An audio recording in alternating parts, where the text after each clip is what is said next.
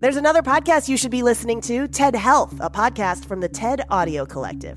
Join host Dr. Shoshana Ungerleider as she introduces you to leading health experts and breaks down the health questions you didn't know you had. Learn more about the way your body works and the newest insights changing the medical world, like what a smart bra means for better heart health, 3 ways to prepare for the next pandemic, and how we can all live healthier lives. Find TED Health wherever you listen to podcasts. This is a CBC podcast.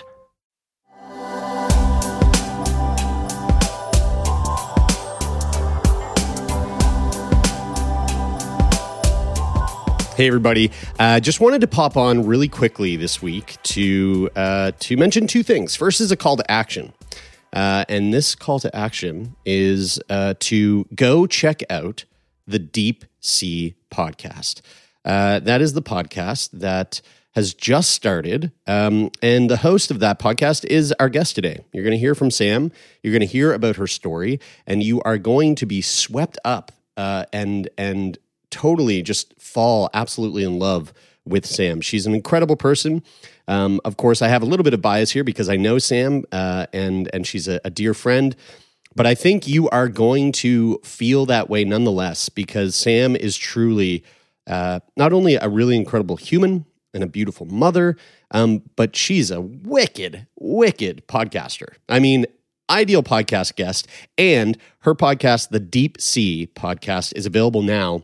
And I've tuned in, and I got to say, it is absolutely jaw-droppingly wonderful. So please go check out the Deep Sea podcast wherever you find your podcasts. And hell, if you want to make it really easy, you can just go to the show notes of this episode. In the description, there's a little link there where you can follow and find the Deep Sea. And then the other thing I want to just mention before we get into this recording is that stay tuned, because at the end of this week, sometime this week, we're going to be making a big announcement, and we're very excited. Sick Boy is evolving. We're growing up, and we've got a little bit of a change coming, and we're really, really, really stoked about what this looks like for the future. So stay tuned to our social media, or tune in to Feel Good Friday this week, and you will hear this wonderful announcement that we can't wait to share with you all. Okay, love you all. Enjoy this episode. Holy smokes, it's a good one, and we'll see you on the other side. Welcome to Sick Boy, a podcast where we talk about what it's like to be sick. This week's guest is Sam. She is the mother and caregiver to Ellie, a young girl who has rhabdomyosarcoma. Let's talk about it.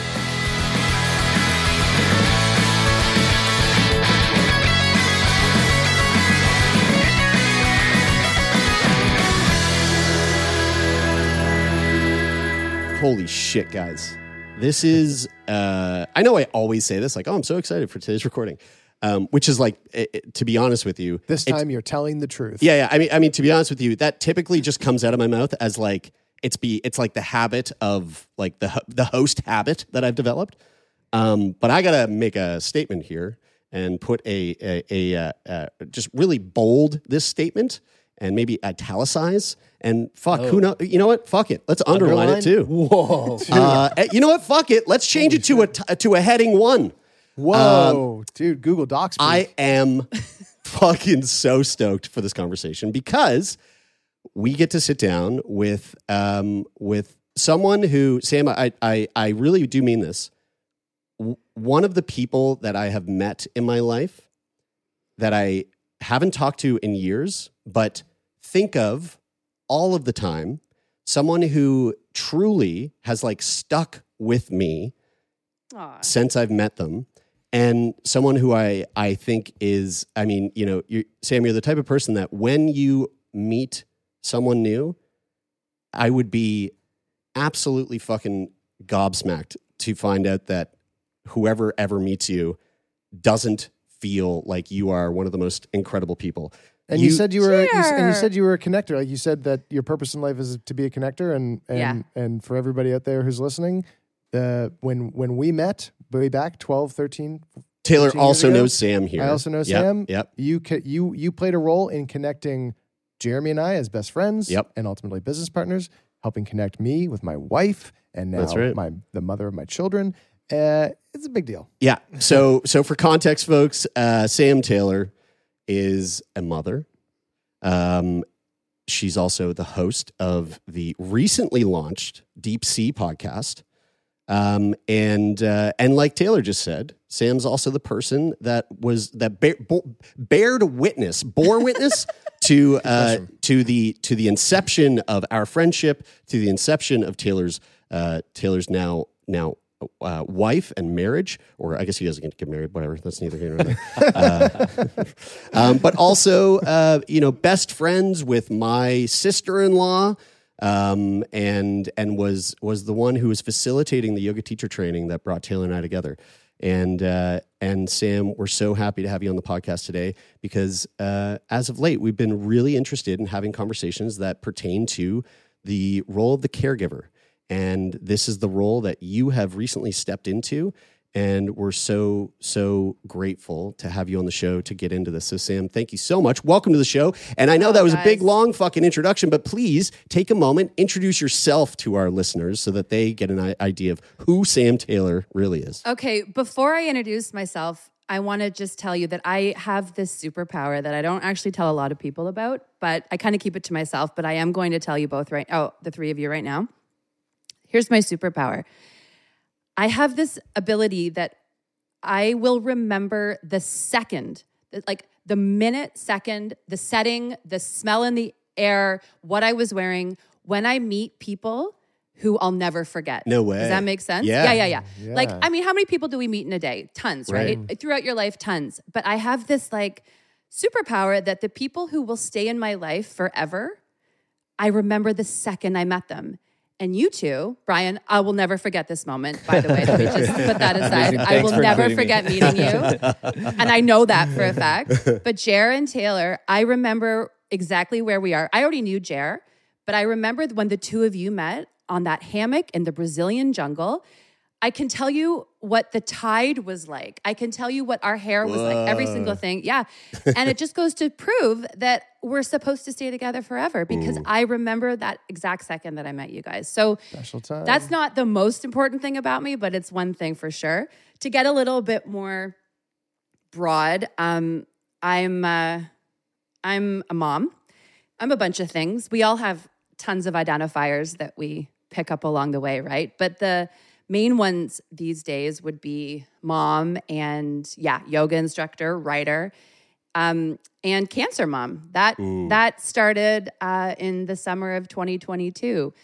So that has kind of been the most prominent label, I guess you could say, that has really taken over. And so that's how I'm leading these days, mainly because it's impossible not to. It takes over your entire world. Mm-hmm. How many kids do you have, Sam? I've got 2 kids. I have a daughter, Ellie, who is 12. She's my daughter who was diagnosed a couple years ago. And I have a little guy named Oakley, and he's 10. Mm-hmm. And I believe when Ellie was in your belly, yes, you like that? That she almost got rattled out of your belly on the back of a Jeep driving through the jungle in Brazil. Yeah. When Taylor and I met each other. It was a rough ride. I remember that drive in, and I was looking at you, and you were like, you had a belly. And I think you literally said like, "Oh fuck, guys, I think that ride. I think it's here." Yeah. I think that ride just kind of expedited the process here. That's right. That's right. That was one of the jobs. I ran the teacher trainings for our yoga studio, and there we were in like the most random like jungle, not just like cute jungle, like deep jungle. Mm-hmm. Right. Yeah. And you know what's interesting? There was this woman who lived on this kind of commune in the jungle that we were in, and she would read your future. She would tell you all about your future. And I went and saw her, and her eyes were closed the entire time. Like she wouldn't open them, and she would just sense your being. And I remember I sat down beside her. She hadn't opened her eyes. She told me I was pregnant, which yes, I was. And she said, "You are going to have a daughter, and she's going to be remarkable. She is going to be remarkable." And I just remember thinking, okay, I can deal with remarkable. I think that's a pretty good word to start with. So, and she turned out to be. She is remarkable. She's a pretty incredible kid. Mm-hmm. Not to like jump right into the cancer diagnosis, because I'm sure there's lots that happens in between. But I think one of the things that's really hard to wrap your head around is, as somebody without kids and who hasn't dealt with, having someone in your life that's younger than you, that, goes from being like a healthy individual to someone who is sick. I'm really curious about what that experience is like. Having this child that's born, I think of it, and this is a bad analogy or reference, but it's my point of reference, which is having a dog. And when I have my dog and he goes through the first year of his life, I'm like kind of looking for things that like, might be wrong with him. Like every, time he sleeps too long or every time he doesn't eat, I'm like, oh my God, like was he born with something that, I'm going to have to take him to the vet and is going to be a problem or a challenge for me. And like every little thing is sort of scary. But then when he gets into, like his second year of life and he's like pretty healthy, then you just start to think like, oh, I have a normal dog and he's going to live a long and healthy life. I'm curious what it's like to have a child who's not sick, and then all of a sudden at this point when they're like just getting into like the age of their life where they're like starting to think about what they might want to do down the road, or like, becoming this like full-fledged human being. What's it like to see them go from that to somebody who gets diagnosed with something like cancer? That's such a good question. The answer is this. It feels like 1 minute you are living on land, you're on Earth, you are in your natural environment, you can breathe the air, you can, connect with the people in your world. And then the minute your child is diagnosed with cancer, without any warning, without any preparation, you are thrown into the bottom of the ocean. And you can't breathe underwater. You can't swim. You can't see. It is so disorienting and unrelatable. So you can't connect to anybody in your world anymore because they don't live underwater anymore. They're still up there on land. And it feels like you are going to die. Mm-hmm. And there's times that I think a lot of parents would say they would like to, because the shock and the ripping out of your life into this place you don't want to be is awful. Mm-hmm. What is like when I'm a relatively new parent, and so like what you were saying there, Brian, I had a question that was like very much along the similar lines there, in the sense that when I think about the potential for something to arise with Zaya's health, I think about like how she can't communicate with me very well, right, to describe how she's feeling. Like you've got to take a lot of, signals and habits, like very similar to a dog. Like how are they sleeping? How are they eating? What's their poop like? All that stuff. Yeah. I'm curious, like how in the time like leading up before the diagnosis actually came, how did the communication, how was the communication, and what kind of like unfolded there for you as a parent to be able to kind of filter through, like what are the feelings and things that a kid who's, I suppose at the time, like 10 or 11, that they're feeling that's like, that you could very easily pass off as normal, or, this is something that, that maybe you're just a little bit sick, maybe you have the flu, maybe you have this, or maybe you have that, versus the things that are kind of signaling that there's a deeper issue going on under the surface. Another incredible question. And I hate to give you this answer because it's just going to throw off every alarm bell in every parent's mind, but there was no sign, zero sign. I'm talking the healthiest, most energetic, most full of life kid you've ever met. Now, that's not always the case. And a lot of the parents that I talk to, their children definitely do have more telltale signs. Bruises, fevers, dizziness, vomiting. Those things 100% happen in a lot of kids who are just about to be diagnosed. With my daughter, it was a bump on her face. That was it. And it was in her nasal fold. And it looked just kind of like a little cyst. It was so benign. It was nothing. And she just didn't like the way it looked. So I took her to our GP. It's nothing. It's a lipoma. Don't worry about it. We left. And then it kind of started to get funny looking. And not because she has any vanity. She was 10 years old. But it was more just that she didn't like the way it looked. It kind of interfered with her face. So I actually just booked an appointment with a plastic surgeon to have it removed. And thinking like nothing in a million years. There was not one sign. Thank God it was on the front of her face, because with her cancer, which by the way is called rhabdomyosarcoma, it's a soft tissue cancer. So like Terry Fox had osteosarcoma, sarcoma of the bone. Ellie's sarcoma is soft tissue. So it shows up in a lot of kids' faces, their orbital area, their genitals, their bladder, like lots of different places where there's soft tissue. Thank God hers was smack dab in the middle of her face, because otherwise we would have never thought to get it removed. And so it was actually a plastic surgeon who took it out, did a standard biopsy, totally normal. And then a couple weeks later, when the biopsy came back, he called us in and did one of those like, hey, Mom, can I talk to you out in the hall for a second? While he was checking her scar to make sure it was healing okay. And he took me out in the hall and said, the biopsy came back a little funny.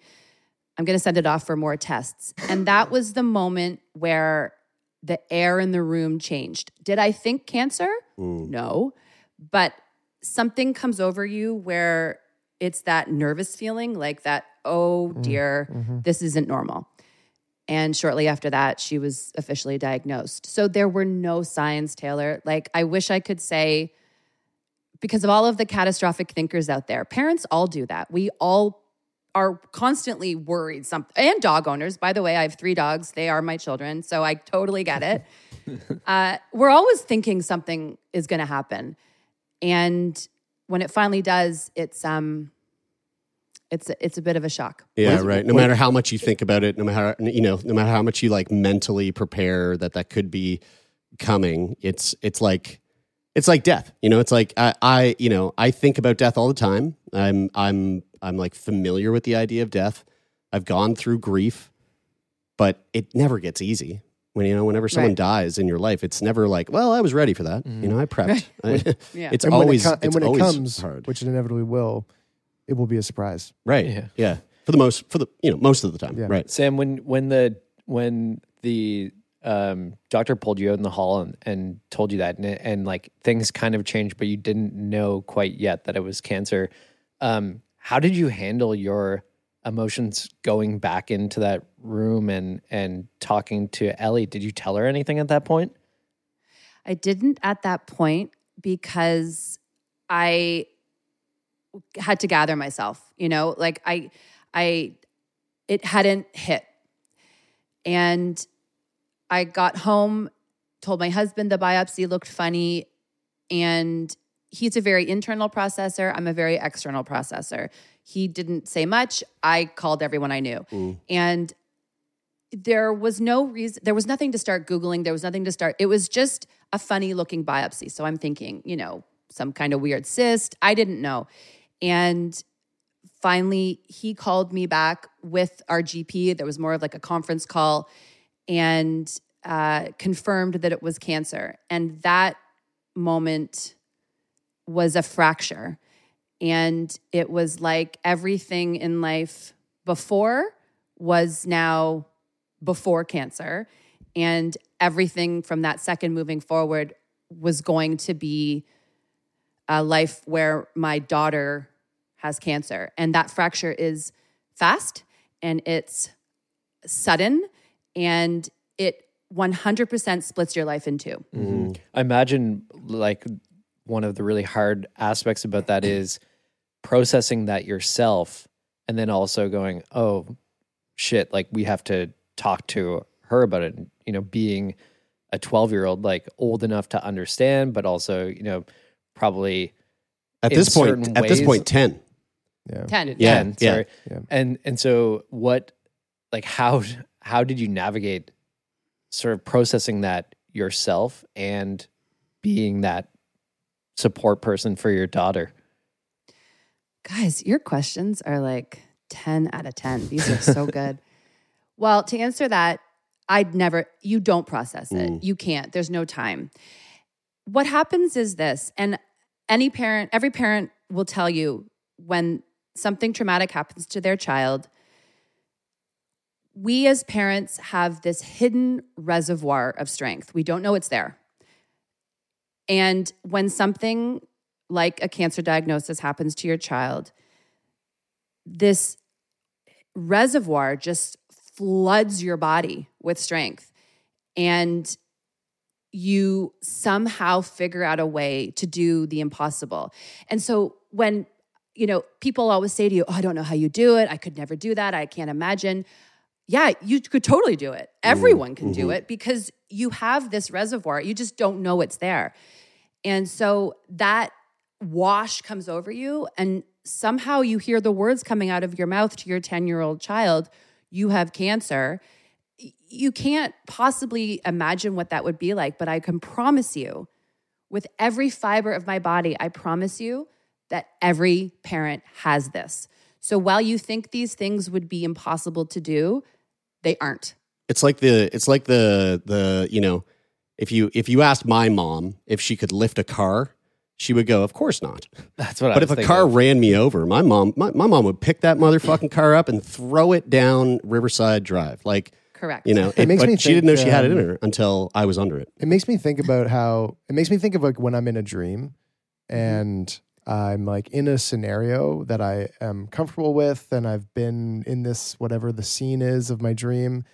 And then, sometimes your dream just like changes, and all of a sudden you're like, becomes a sex dream. You're like, wait, whoa, what? Whoa. You're like, I'm in a new place all of a sudden, and it's like, why are my pants off? And you're like naked. And your brain is like, holy shit, I've just entered into this new realm, and I have no idea how to manage it. But then, like, somehow in this weirdness of a dream, you're just like, okay, like I'll just move forward and just like progress, and then within I better facilitate this orgy. Yeah, within a moment, you're now all of a sudden, you've like this weird new paradigm has just like become your normal all of a sudden. Yeah. But you had this moment of being like that you felt like you were just thrown in the deep end. It makes me think of like that feeling, right? Of how like absolutely on a dime you just get this shift. You've nailed it. That is the exact description. It's like you see yourself all of a sudden in this nightmare. What was a second ago a nice dream, now it's a nightmare. And it takes your brain like 1 second to catch up, but your body's already adapting. And that's what happens. You figure it out. And I have had conversations with parents whose children have had treacherous treatments. I've had conversations with bereaved parents. They'll all tell you that despite the outcome of their child's treatment, they had that strength. They found it and they survived it. Have you had conversations with parents where, because I feel like my wife and I differ in this sense quite a bit, where she has more of an emotional capacity, which then can also which clouds her pragmatism, and then vice versa for me. Like my pragmatism can cloud my emotional capacity. Have you talked to anybody or seen like an experience where it feels like actually getting to that place where you're ready to like take action and move forward is a real struggle for somebody, because they get so caught up in that feeling of drowning, like it's hard for them to get past that feeling that they cannot process, cannot move forward? It's both. There's you experience both. There's sometimes where you just act and you aren't thinking about anything. You just respond. It's a very intrinsic action. Mm-hmm. And then there are times where you are paralyzed. Yeah, you're paralyzed with fear. And as a matter of fact, someone we all know, Tara McLean, a dear friend of all of ours. She's one of my best friends. I called her during Ellie's treatment when I felt that paralysis. I was so scared that Ellie was going to die. And by the way, a lot of families, when their children are going through treatment, have to mentally prepare for that. You know, we write eulogies, we plan funerals. It sounds really morbid, but it's a coping strategy that you have to do in order to, you know, make sense of what's going on. And I was having one of those days where I was just at the bottom of the ocean, dark, dark, dark.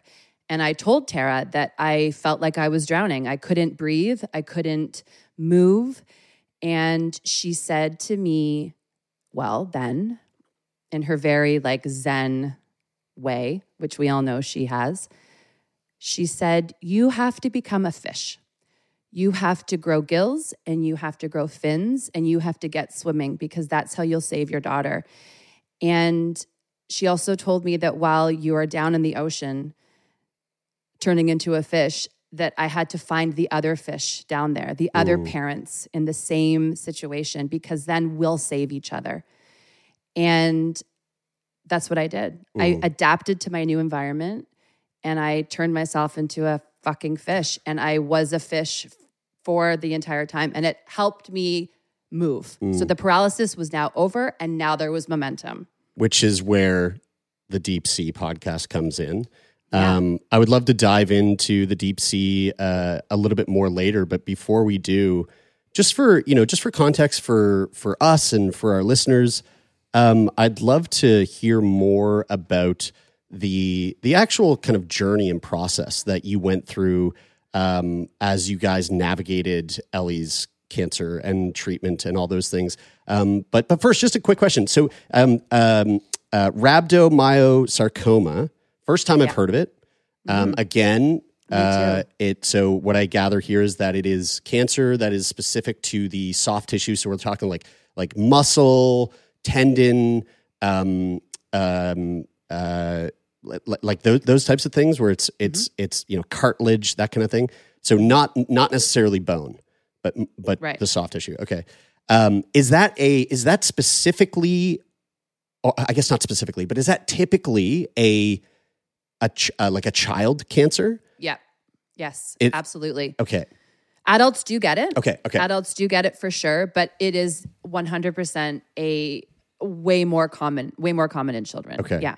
And so I guess where to start this sort of like this chapter off, when you find out that Ellie has this diagnosis, what is your, once the dust settles, what was your process of trying to educate yourself? Or did you even have the space to take that on? Are you the type of person that's like, all right, well now I guess I got to become a rhabdomyosarcoma expert today?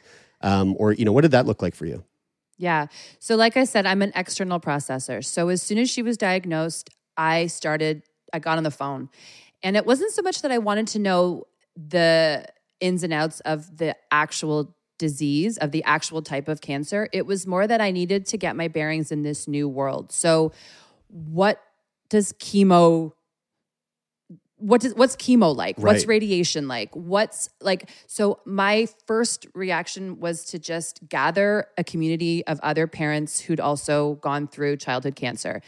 And honestly, one of the most helpful places that I personally went to was actually a rhabdomyosarcoma Facebook group. I'm not on Facebook a lot, but this group saved my butt. Like, it's parents from all over the world who are now speaking my very specific, unique language.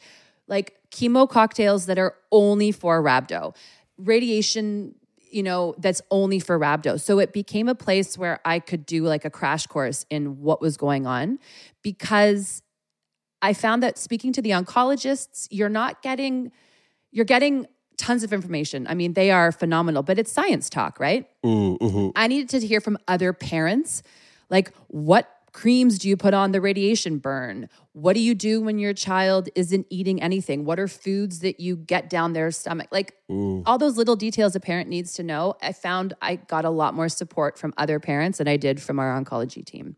And what was the treatment plan? Like, how did that look for you guys? Because I know that you guys, part of the treatment plan, you couldn't actually stay in Canada. There had to be some like sort of shifting around. Can you tell us a bit about that? Yeah, of course. So Ellie's tumor was on her face. We had to do 3 surgeries first to try to get clear margins. We never got clear margins. So that meant we needed to also include radiation as part of our plan. Ellie started chemotherapy as soon as that last surgery started to heal. And she did 8 rounds of what's called the VAC. It's a type of chemo that children with rhabdo get. The first 4 rounds are really, really, really intense.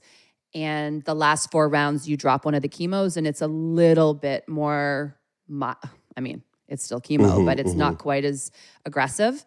And then she needed to have 20 rounds of radiation. We don't have proton radiation in Canada. We only have photon. And when it comes to kids working on head and neck radiation, you need laser precision, I think it's called like pencil precision. So they have a few proton machines in the States. So we had to relocate to Jacksonville, Florida for 2 months last year for her to receive radiation. Did this is like a little bit superfluous to the conversation, but I'm curious if did she need a bolus? The mask? Yeah. Oh yeah. Yeah. She sure did. Was it fit with somebody like making it? Yep. So yeah. we actually did we produced a podcast series, and we was profiling a number of companies. One of the companies, might as well plug it, Tay. I'm going to plug Jesus it. Christ, I'm going to plug it because unbelievable. It's a great skill you have. It really was an amazing conversation. So this company, they basically take, they're basically like, hey, when you make these masks by hand, there's a ton of human error and air gaps, and there's increased risk for radiation burn and not getting the maximum efficient dose of radiation to the area. And so they are able to take all of your CAT scans and PET scans and MRI imaging data and then create a 3D printed mask that perfectly fits you. And then for children, they have a feature with children where they can put like little notes from family members that want to be put on the mask, or like put dinosaurs or whatever. Like they can put it on the mask so that the kid has this like thing that's less daunting of an experience for them to do. There's something fun about it. And then it also makes the treatment better. Anyway, it's like an emerging technology from a Nova Scotian company that was really cool. So huge. Wow. I am like blown away right now with how cool that is, because for her to get hers done, they basically take like super hot, Ellie called it like spaghetti noodles basically. And she said they have to like pull it over her face and it's a horrible experience. But that is like, I love that. So you show up into the room, you show up into the radiation room, and instead of having somebody like go through this experience of like fitting it with you, you show up and they've made it for you because they just took it from your imaging data. So you just show up in the room and they're like, here's your perfectly fitting mask with like whatever you want. Barbie pink or like whatever you want. Yeah. Yeah. Oh my God. That is so cool. Yeah. Yes to that. I'm so happy that you're behind that and promoting that. That is a really impressive venture. Are vegans actually unhealthy? Does cannabis ruin your sleep? And why are so many men taking testosterone supplements? I'm Mitch. And I'm Greg. And we're the creators of the popular YouTube channel ASAP Science. Every week on our podcast Side Note by ASAP Science, we explain the science behind a controversial subject with recent research, up-to-date studies, and ridiculous stories so you are entertained while, bam, simultaneously learning. We're here to make science make sense. Download Side Note by ASAP Science wherever you get your podcasts. I'd love to talk about your experience in navigating this entire journey, and kind of like trying to juggle the things that you have control over versus the things that you don't have control over. So like, I mean, and this is coming to mind because this is something that I'm like just working on in my own day-to-day life with my therapist. And it came to mind because I'm thinking like, okay, that's in my like me walking to work, walking home, cooking dinner, and like, something might come up that's a minor inconvenience. But then when you hear an experience like this, it's like, holy shit. Okay, well, that is a that must take this concept of like looking at the things that you have control over and looking at the things that you don't have control over and trying to navigate how you relate to those things. That takes that and puts it onto a whole other level. So I'm just kind of curious, like, is that something that you kind of went through on this journey of struggling with a lack of control? And what were those things that you struggled with that were outside of your control versus the things that were in your control? A lot of parents find comfort in the treatment plan. As soon as their child's diagnosed, there's all of a sudden this map put in front of you. And they're like, oh, okay, well, week 1, week 2, week 50, this is what this is going to look like. Great. And parents take comfort in that. I didn't take comfort in that. To me, it looked like this, daunting, impossible jail sentence. I just didn't feel that was what I needed to have any kind of control. And then, so I was already feeling total chaos. But then things got real when we found out that Ellie's biopsy stained that she might have a genetic mutation. Ooh. And we found this out maybe about 6 weeks into her chemo treatment. We found out that she might have a gene that made her chemo resistant, which would mean none of this was going to work and that relapse was inevitable and it would take us on a totally different path. When we got that information, they said we have to send her biopsy to a lab in the States and it's going to take about 6 or 7 weeks to get the results. Oh. Talk about no control. Ooh. So basically now your child's life, your child's future is in the hands of a lab tech somewhere down in the States. And you have to find a way to live and exist and raise another child and, brush your teeth, do the normal life stuff while you are waiting for this monumental piece of information that would absolutely change your entire life. So talking about having control, there is none. And you are forced to learn how to live in what started with milliseconds, then seconds, then maybe 30 seconds, then maybe a minute. And that's how you have to survive. Eventually, I got to a place where I could survive in like a 5-minute window where I wasn't where, my nervous system wasn't about to explode. Ooh. It's a hard crash course in learning how life works. We never know, right? We never, ever know what's about to happen. And I got really comfortable with that way of being. What does your yoga background lend to that experience? Like when you say, it's a millisecond, it's a second, it's 30 seconds, like that just reminds me of like starting out in a yoga practice and like a meditation practice and trying to like string together moments of like awareness or mindfulness or stillness and how those moments get interrupted and broken by distraction or whatever it may be. And like over time and with practice, those things build up and you can spend more time in the place that you'd like to. Yeah. Was it helpful? Did it lend anything to this experience? Great connection. The thing that helped the most would be breath. Not only for myself, but for Ellie as well. We incorporated so much breath work into her treatment and into my nervous system regulation. Breath was huge. I'm trying to think about any other parallels. It's so scary. I was so scared. It was like every morning I'd wake up and there would be this vial beside my bed, this big fat needle beside my bed of fear. And I would just jab it in my leg every single morning. And I would run off of that fear. Like it was my adrenaline. It was my fuel. And I don't really know if anything would have punctured that. I don't know if anything really would have tamed that. It's after treatment when things like yoga, things like meditation can help detox you from that fear. But during treatment, you're only focused on your child's survival. And fear is the way you move through the world. I don't actually think anytime during her treatment, I would have been able to go, like, fuck no.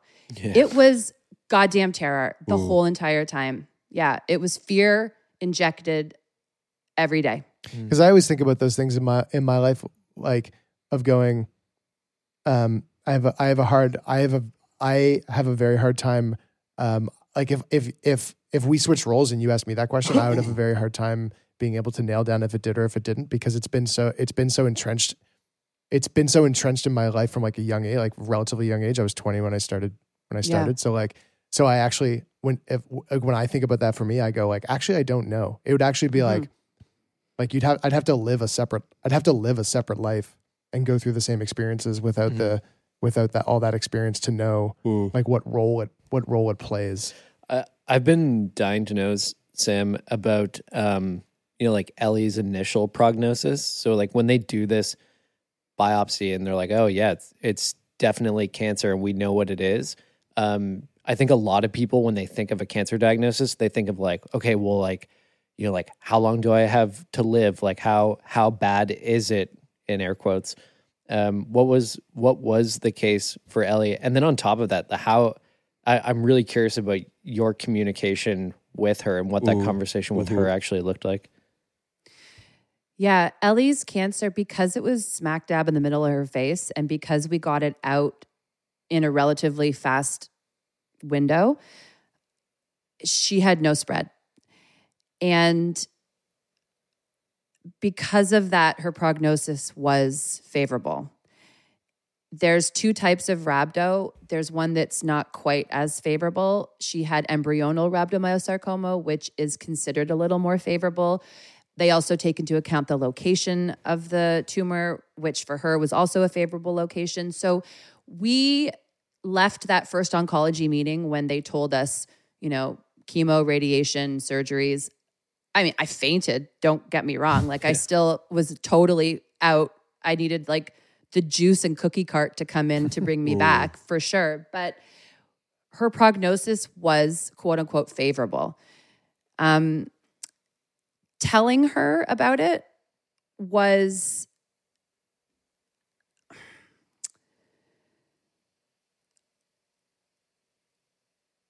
remember how I said earlier that I never forget the moment where I meet the people. I'd have to say that the moment when we told her, my husband and I, yeah, that's a moment I'll never forget. It is, we had the information. My husband and I had the information. We knew she had cancer.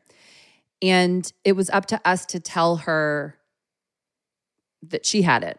And so it's like we were now living on one planet and she's still living in her world. Right. And we had to find the perfect time to rip her out of that world.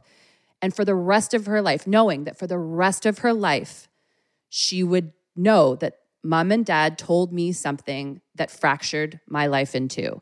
That's a huge weight to carry for a parent, to know that you're about to completely change the course of your child's life. So we really, my God, it was a very difficult conversation to have. She was devastated. And her first reaction was to go for a walk by herself. At 10 years old, she said, I got to go for a walk. And that's something she'd never done before. But we were like, okay, go for a walk. And she did. She went out into nature. And we live in a very, tree, foresty area. And she went with no shoes because it was summer. And she just walked through the trees. And I don't know what happened during that walk. One day I'll ask her. But whatever it was her absorbing that information. It was her, entering into this new world. I don't know what happened, but I'll ask her. Mm-hmm. We've talked about this a number of times on the show, whether it pertains to sex or death or illness, which are all like really heavy topics to talk to a young human about. And like I've heard people say through various conversations like, oh, well, like, the appropriate time to talk to your child about sex is, this age or whatever, or the appropriate time to talk to your child about death is this age. But which I typically disagree with whatever that person says that age is. I typically disagree unless the age that they say is as soon as they understand words. But the importance there is that the language that is used is appropriate and like digestible for that age. And on top of that, the conversation isn't a one-time thing. It's something that happens at every sort of iteration of the evolution of that human, so that the language becomes more mature and more rich and heavier, giving them more information to be able to like download and take from that. So with that said, being sort of forced to have this conversation with Ellie, what did that look like between you and your husband about, how to navigate that conversation? What things to say, how to say it, what not to say?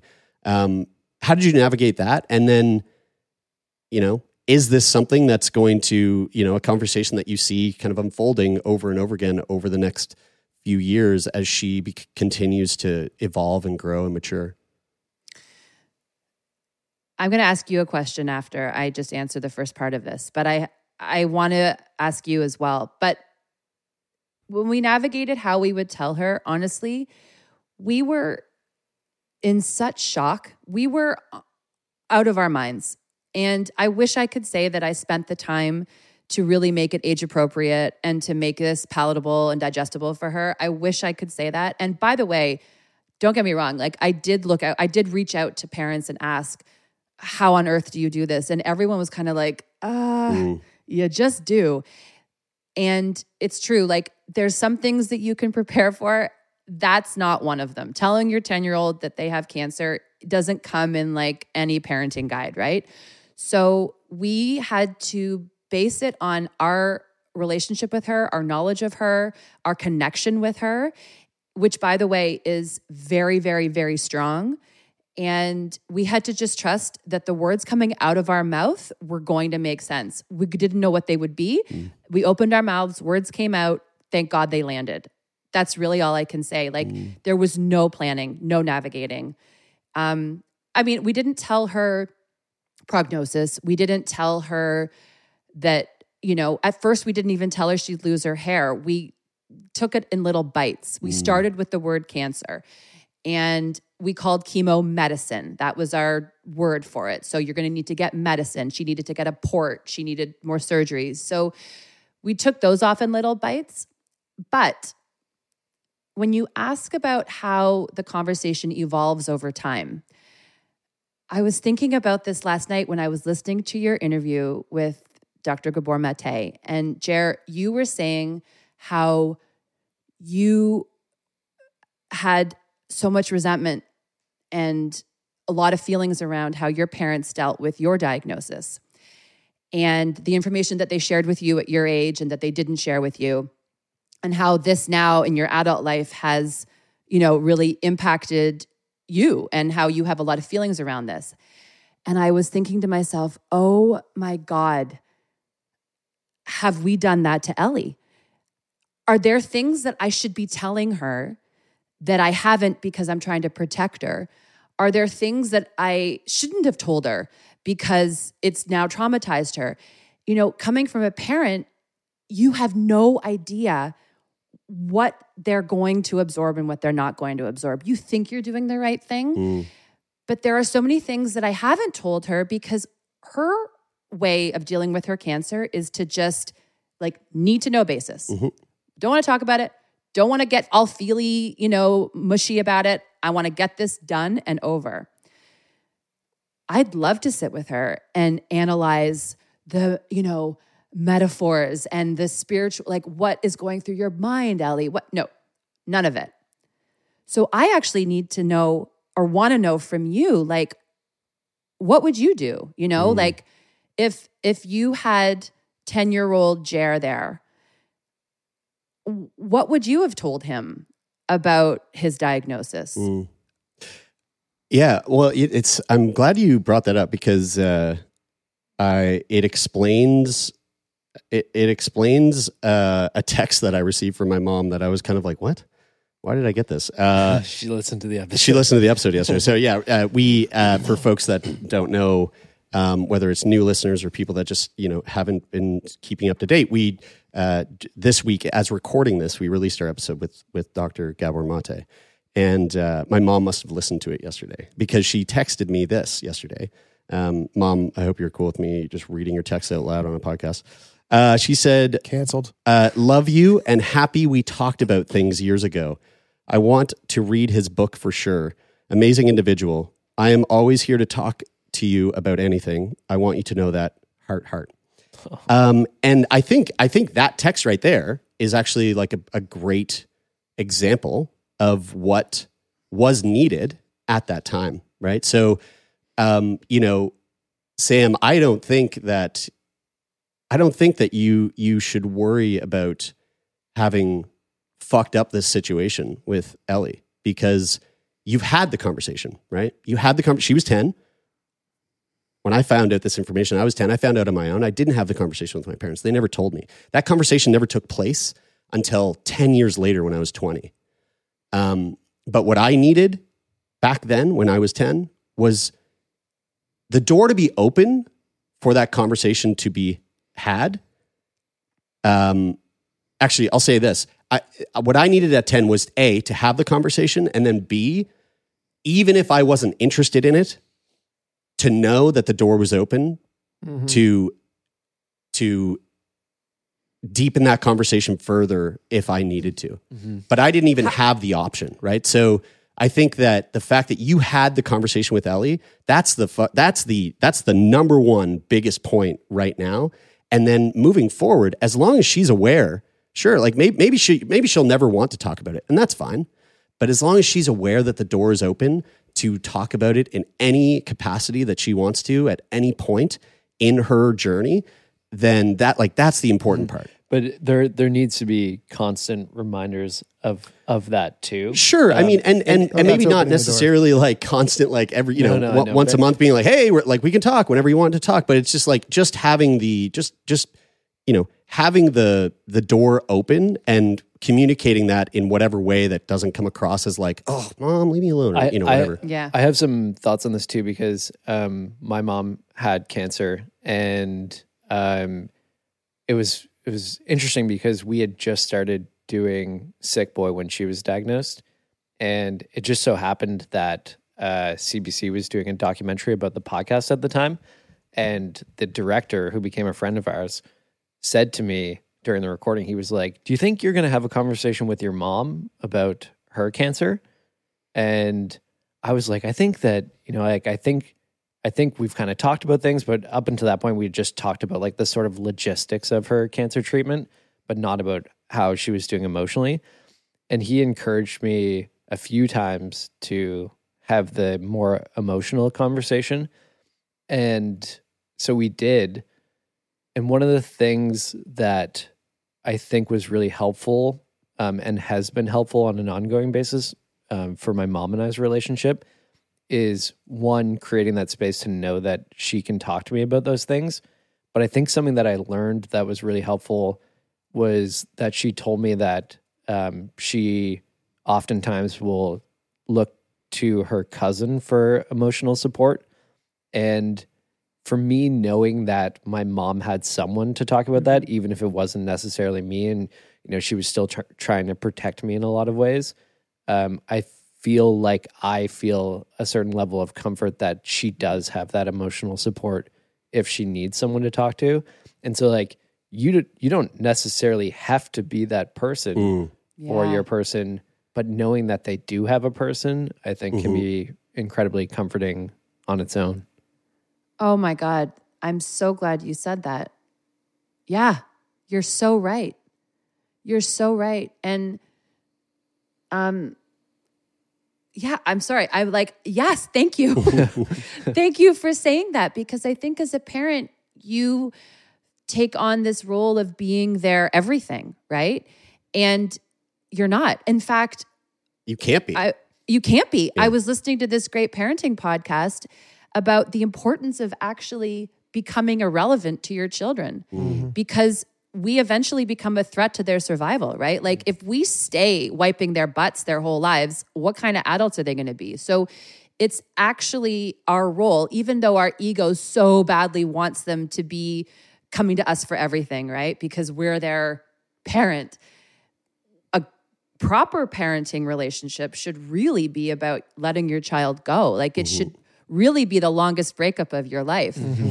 And I mean, Brian, thank you for saying that, because Ellie might meet a friend one day who she feels like a deep connection with and want to open up about it. As long as it's being processed, doesn't have to be with me. It can be with one of the dogs even. I don't know, but that's such a good point. I love you. Thank you. I love you too. And I think something that's really valuable too is looking at how you model that openness in your own life to show her that that is something that is important and valuable. Like, you know, like how you speak to your partner and how you speak to other people in your life, because she'll look to that and go, oh, fuck, I get it. Like, I need to do that. And whether you're the person on the receiving end of that or it's somebody else that she's really close with, she'll see that. I feel like that conversation, that thought, not necessarily like in the like obviously applicable to the conversation that you had around cancer with your daughter, but and something that we talked about, I think in that same realm with Gabor, was like, I feel like we are this generation of people having children that are so tuned in to the things that we are doing and saying that could result in, it's like when I say this, like, how is that branching their life off into this like new direction? And you're trying, and it can be like overwhelming to think of the trillion ways that you could be throwing their life into another trajectory because of this thing you did or this thing you said. But kind of like similar to what Jer said, like that idea that like you're leaving the door open. And then again to what Brian said, like leaving the door open, not just to you, but like showing that the door can be open to you or to the dog or to the best friend or, you know, to the school counselor or like, you know, whoever they feel like they want to, you know, connect with on whatever the hard thing is. Like Gabor said, the very thought of thinking about that puts you ahead of a lot of other places. Yeah, just thinking about thinking is kind of a big step. Much thinking. I'm just out of like curiosity. My sister, my two nephews, who they're just the fucking cutest, and I love them so much. And you know, not long ago, I received a text from my sister about, you know, one of the little guys just going through like an experience of bullying through school, and I was just like, I'm so fucking heartbroken. And my sister, she's an incredible mom, and she ended up putting her children into therapy, and I was like, that's fuck yeah, like, man, how amazing is that? I wish I had that when I was a kid. Is that something that you've kind of like talked about or thought about? Like, is that in the sort of? I'm never not in therapy. I'll just put it out that that's like a fact. I've never not been in therapy. And as soon as Ellie was diagnosed, I found her the most amazing therapist. Am I allowed to say names here? Yeah. Is that fine? Yeah. Elizabeth Doherty. I mean, she is a social worker who has worked in the palliative world, the cancer palliative world, for over 20 years. I don't have the words. I just don't have the words, so I won't even try to explain how she somehow was able to communicate with Ellie at her level and help her to make sense of what was going on. So I had Ellie talk to Elizabeth towards the end of treatment and way after treatment too. Like as we were sort of reintegrating into our lives after treatment, Elizabeth helped her so much. I cannot recommend not only having someone for your child to talk to, but Elizabeth Elizabeth Doherty. Her website's awesome. She's amazing. She's a gift to sort of the bereaved, traumatized, palliative world. Adults and children, by the way. So yeah, to answer your question, therapy for sure. We're also, and I mean, I might just lose a lot of people here, I don't know, but we're also big into homeopathy. I have an incredible homeopathic doctor who helps us with a lot of our nervous system stuff. And so he was a huge advocate as well. Jason Devine, amazing homeopath. We loved him as well. So in terms of like alternative, like outside things outside of the, oncology world, those were the two things we accessed the most. I'm really curious about the conversation of getting a kid into therapy. From my own personal experience, my parents got divorced when I was 15, and my brother, I think, first experienced a lot of anger around my parents' divorce. And I remember my mom saying, like, you should talk to someone. Like, let's get you into a therapist. And like the idea of that, like both of us, I think at the time were incredibly resistant to it. Is there a way to navigate that as a parent to enable your kid to feel comfortable around the idea, especially of doing knowing that it's probably going to meet resistance, but knowing that it will help. Totally. Like, how do you? But you don't want to force. Yeah. That's a great question. I think because my therapy is such a normal, big part of my life. I mean, I will shoo my kids out of the house all the time saying, I have a therapy appointment, beat it. And so they've heard about therapy. They know it's a big normal thing that mom does all the time. So it's already part of our language. And then, but to get Ellie into it, because she's not like me, she's more like her dad. She's more internal. So to get her comfortable with it, I set up a space for her. So got her all the things she wanted. And this is going to sound super cheesy, but like got her a Stanley. Because by the way, she's like a full tween now. So these are the things. Oh yeah. So hot now. She could like have her cup beside her. Got her the laptop. Got her the ring light. Like she wanted all of these. For her specifically, she needed to feel like it was a bit of a fuss. And so whatever. I was like, anything you need to make you feel like this is your time. You want like, cushy chairs and whatever you want. So I did that for her because I knew that would work for her. So I think it was just like making a space feel really accessible for a kid. And also trusting that the professional that you hire knows how to deal with kids. So I think for the first few sessions with Elizabeth, they just colored and they just, softened to each other. And then she's a pro. Like she's such a pro. She knows exactly how to do it. That's awesome. Did you meet with Elizabeth beforehand and like make sure that the vibe was right?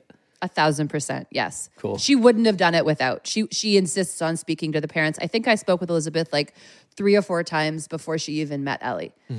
Yeah. Cool. So for sure the vibe had to be good. That's amazing. I personally can't stop talking about therapy. I think Taylor and Jer get tired of it. Okay. But we just let it happen. I feel like that's something that I haven't thought of is like the fact that there's this thing that works really well for me, and I find it adds a lot of value to my life, and I hope that someday, when I have kids, that continuing to do that could eventually show them that is, if that's something that they feel might be helpful for them, that it will create a space where they feel like that's a normal thing for an adult to do. Absolutely. My parents were also divorced when I was way younger. 15 is a rough age. That's a tough age. Yep.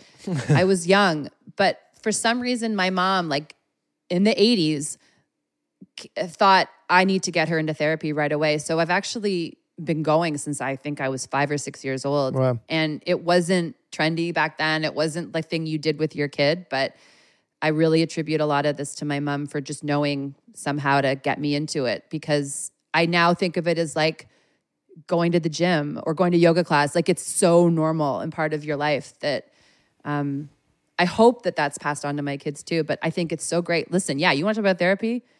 I'll go there with you any old time. I'm sure therapy probably plays a role in this. It sounds like Ellie had a good prognosis. She went through treatment. I'm making an assumption that things have sort of you assume the cloud has dissipated. And I'm curious about that transition for you and your husband as parents, like making that transition from being in the deep sea to does it ever feel like you leave and you're back on land, or do you, is there like the lingering sort of, will it come back or what, like, how do you make that transition from like you're in it and then things are starting to shift back to some version of normal that you had before the diagnosis? Everyone thinks that when they ring the bell, it's over. And that can't be farther from the truth. And I know that every cancer parent will say that, will agree with me on this, that when the kids ring the bell, that's when shit gets real for the parents and the caregivers.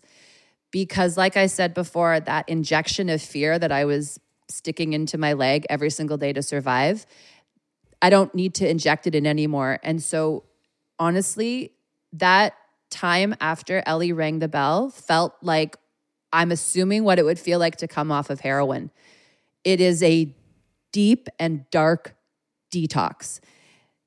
You are walking around your world as a stranger, as a foreigner. You don't know your reflection. You don't know how to get dressed in the morning. It is like fetal position for weeks. And it takes so much work. For me, I needed to be medicated. I needed to be in a lot of therapy. And I needed to ride it hard. It was awful because like you're going at such a pace and everything is for your child during their treatment. By the way, as it should be. Like there's no question I would have ever done it a different way, right? But after treatment is done and she's ostensibly like back to her quote unquote normal, she goes to school. And you're like, I exist.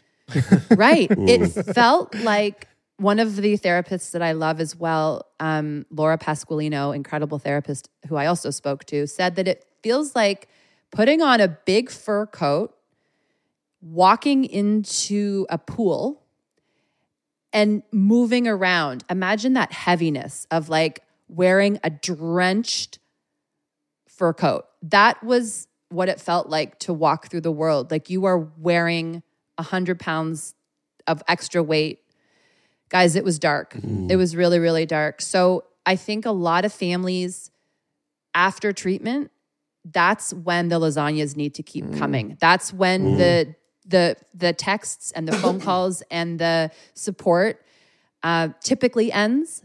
But to me, it's when it should be ramping up. It's like, it sounds like it, like, especially when you started describing that, I was like, oh shit, that sounds like what people, how I've heard people describe getting out of prison after being in prison for like 20 years. They're like, Exactly. they're like, coming home from war. They're like, I don't know how to operate in this environment where I don't have to be in fight or flight at every single moment of my life. Because they were making lasagna for you the whole time. Right. Right? That's what we're talking that's about, what right? I was, My mom said the same thing, and she said the hardest part was like the supports from like the professional systems and things and they're like, you're good. And they just kind of like see you off and they're like, it's like they've physically fixed you, but then like mentally you're so broken and down, but it feels like it's impossible to come back from that moment without continuing to get help. I mean, to that point, and this is something that I thought about bringing up when the recording was over, just to talk to you sort of off mic about it. But I think this actually is like probably a good opportunity to bring it up because perhaps it would be helpful for somebody out there who's like, whether it's, going through something that similar that you've gone through, Sam, or maybe, somebody out there who has gone through what Ellie has gone through when they were a child and are now a little bit older, and there's still maybe that like lack of, support system or maybe they just never had it. I used to do this work with this organization called Athletes for Cancer, and they're a charity that raise money for cancer awareness and cancer treatment. But they also run these camps for young adult cancer survivors, and so I got involved. Essentially kind of doing what you used to do for Moksha, for Modo, facilitating these teacher trainings. Well, I was like a facilitator for these camps. And it was such a fucking incredible experience. I felt at a place at first because I was like, why am I here? Like, what do I have to offer here?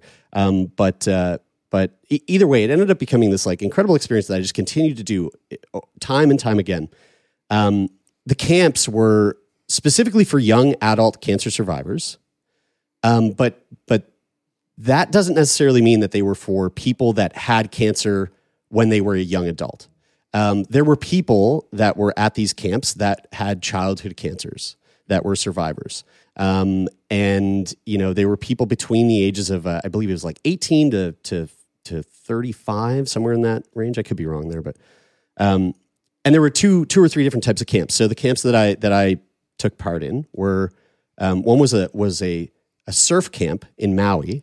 Oh wow! And then the other one was a ski and snowboard camp in Mount Hood in Oregon, and it would consist of bringing together all of these young adults who have gone through a cancer diagnosis. Some of them are still in their journey of cancer. Some of them have, rang that bell fucking 10 years ago. And it would be a small group, like, 15 people. And we would come together and we would spend our evenings around a campfire and we would share and we would talk and we would, we would just like, just come together to like share experience. And actually, here's a little like kind of peek behind the curtain here at Sick Boy. There's a question that we ask all of our guests who have lived the experience or in your case, have lived the experience of being a caretaker. And the question is, what's the biggest thing that your blah, blah, blah has taken away from you? What's the biggest thing that your cancer diagnosis took away from you? And then the second part is, what's the biggest thing that your cancer diagnosis has given you? And that question, I got that question from those campfire chats. And just brought it into the I don't even think you guys knew that. So brought it into the podcast because it was such a fucking incredible question for these people that oftentimes are coming to these camps, and some of them are doing really great.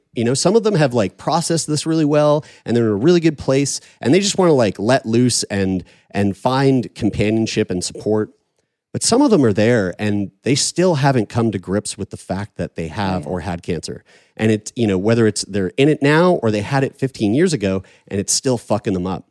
And that question was like a question that you could see in real time sometimes would reframe the way that they viewed their experience. It was so fucking profound. Oh, I'm starting to...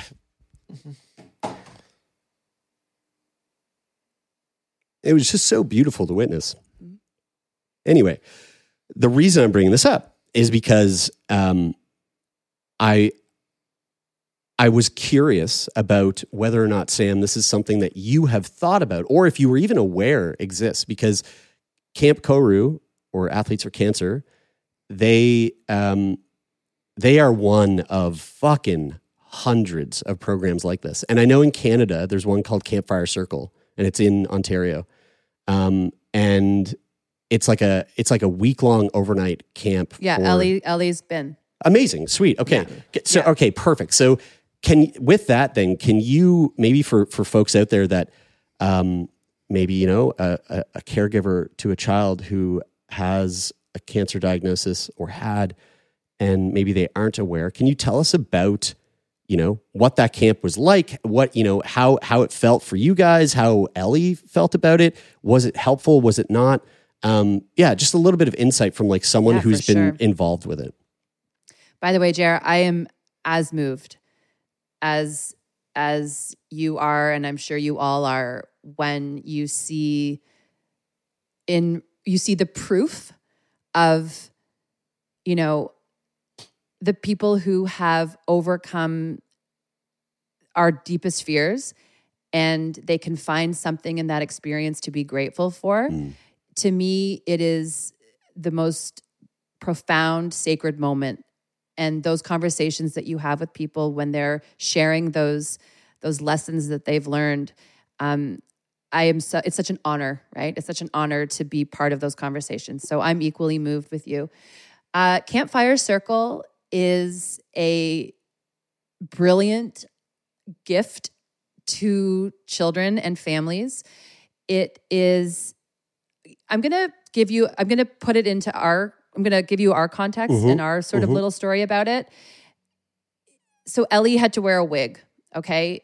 And she lost her hair during treatment and she had to wear a wig. And this wig became her security blanket. I mean, she wouldn't go anywhere without this wig. It was ugly. It was horrible. It looked like a wig. You knew it was a wig. She didn't care.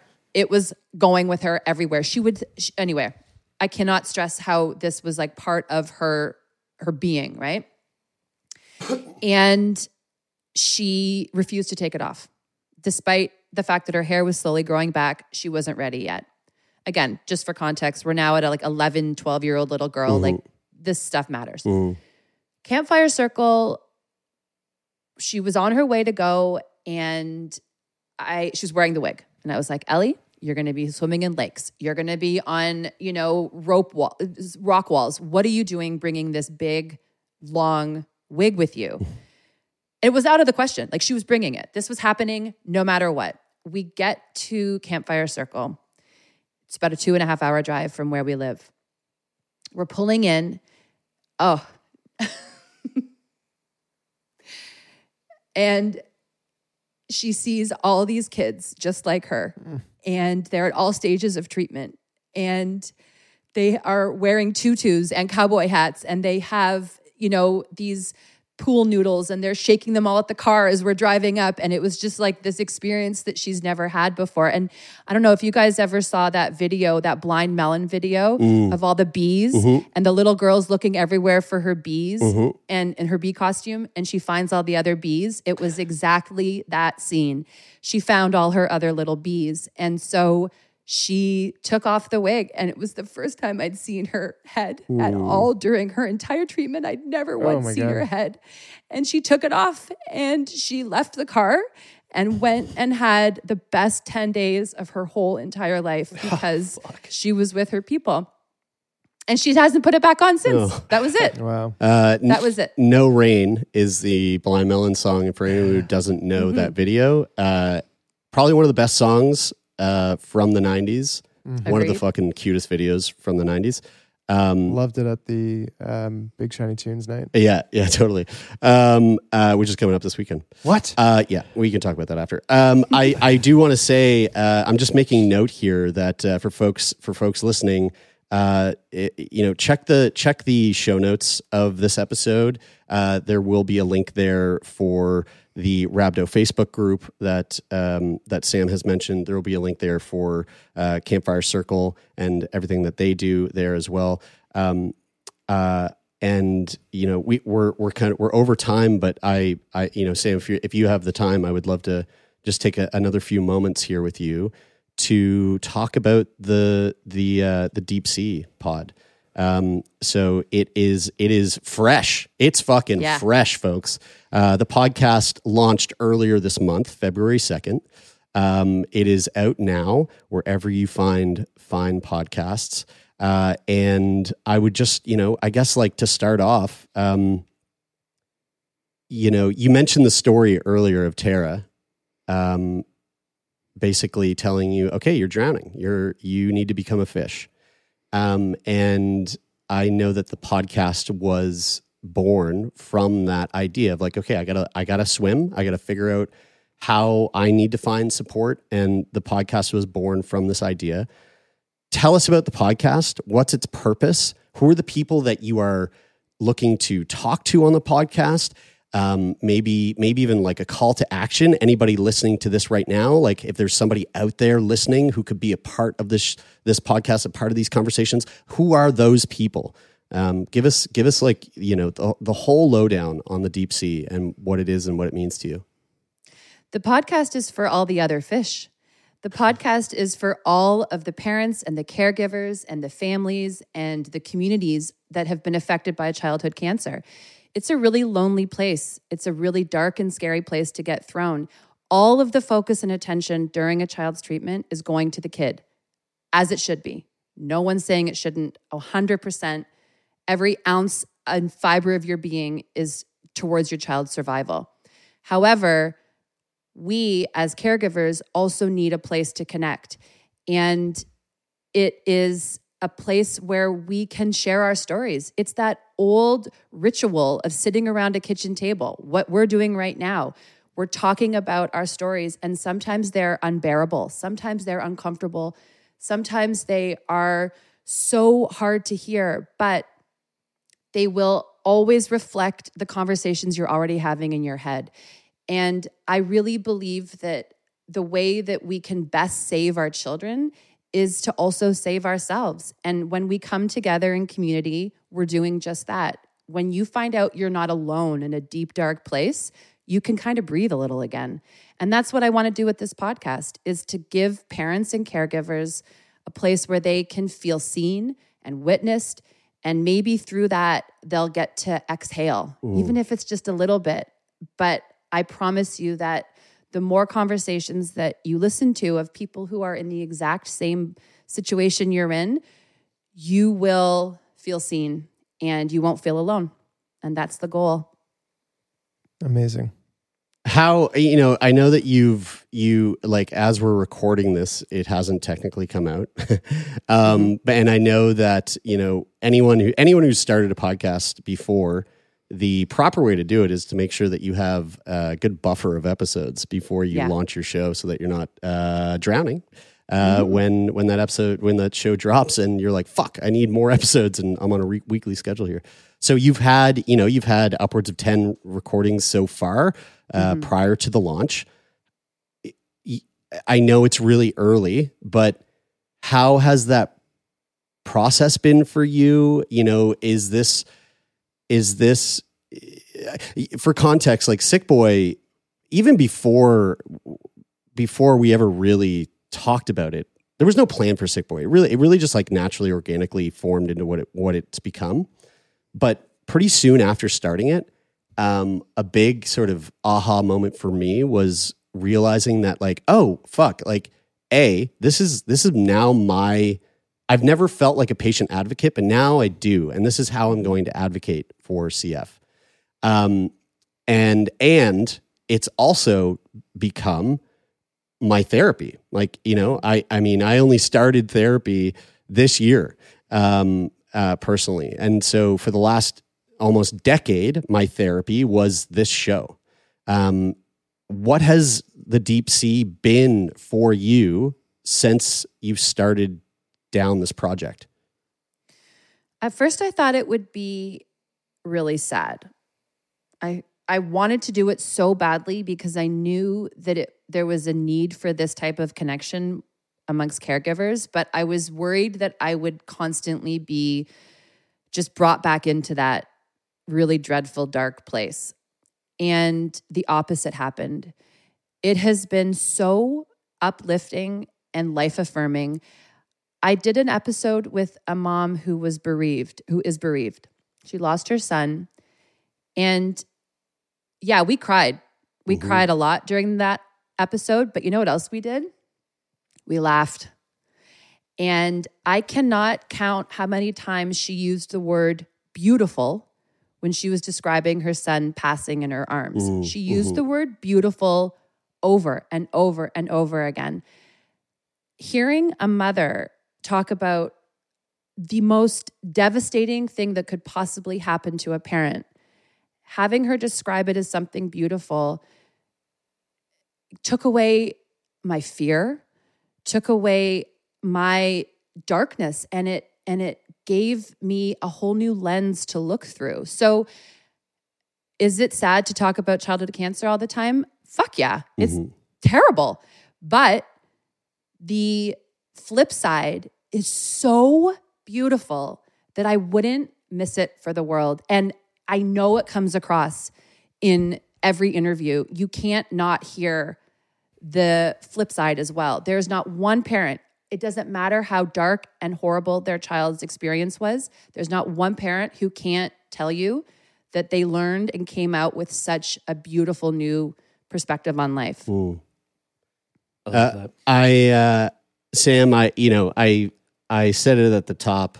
You're one of those people who are you're an unforgettable and just uniquely special human. And I'm so grateful that I ended up on a path in life that led me to meeting you through family.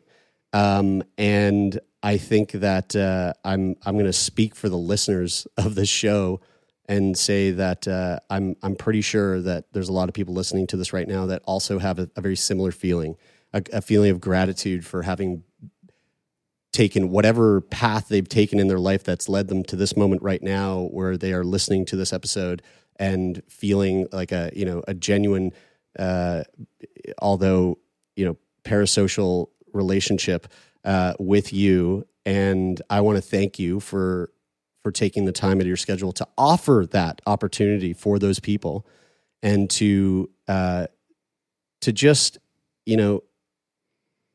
have an effect on the three of us and on everybody that listens, because you have a way with words and it's really profound. It's really powerful. And I'm just so fucking grateful that we have this platform to be able to have conversations with caregivers like yourself, because you're amazing. And I love you. And I love you guys. I love you, Jared. That is the nicest thing to hear. I really, really appreciate that. And I feel the exact same way. I am so blown away.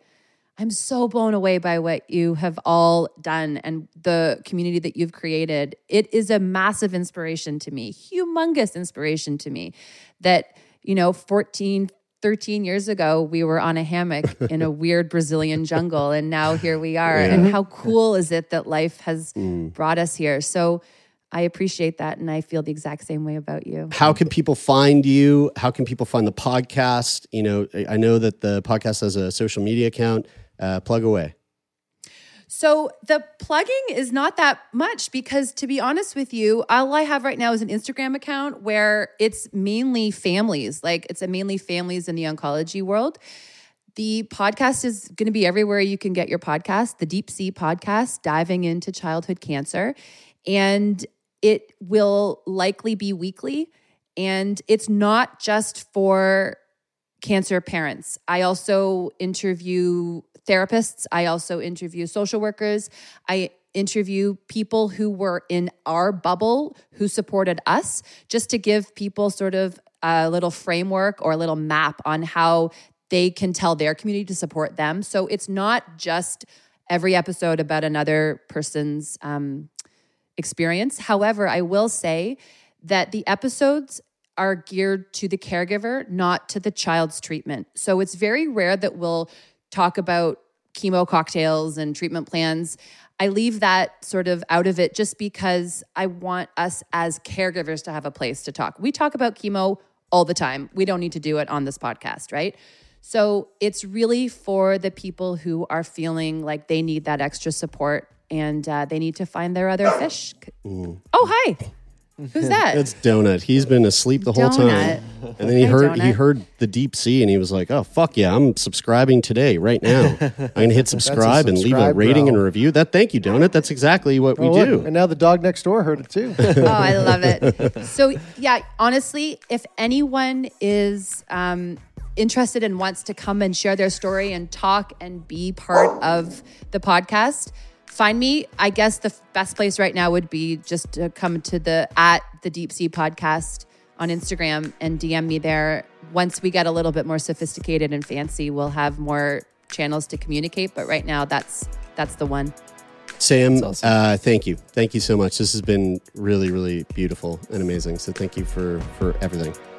Jer, Taylor, Brian, you guys are the best. Thank you. Thank you so much for this time. I had the best time. And donut.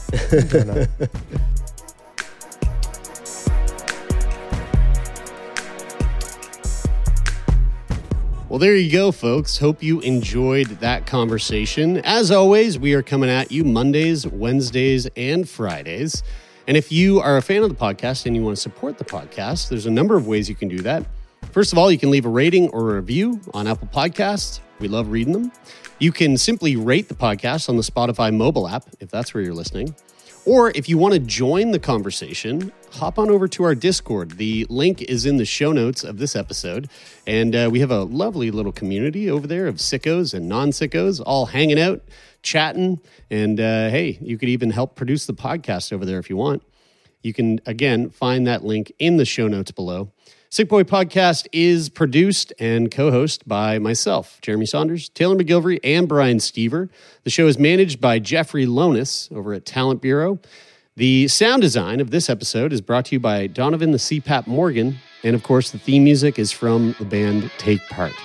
That is it for this week. I'm Jeremy, and this is Sick Boy.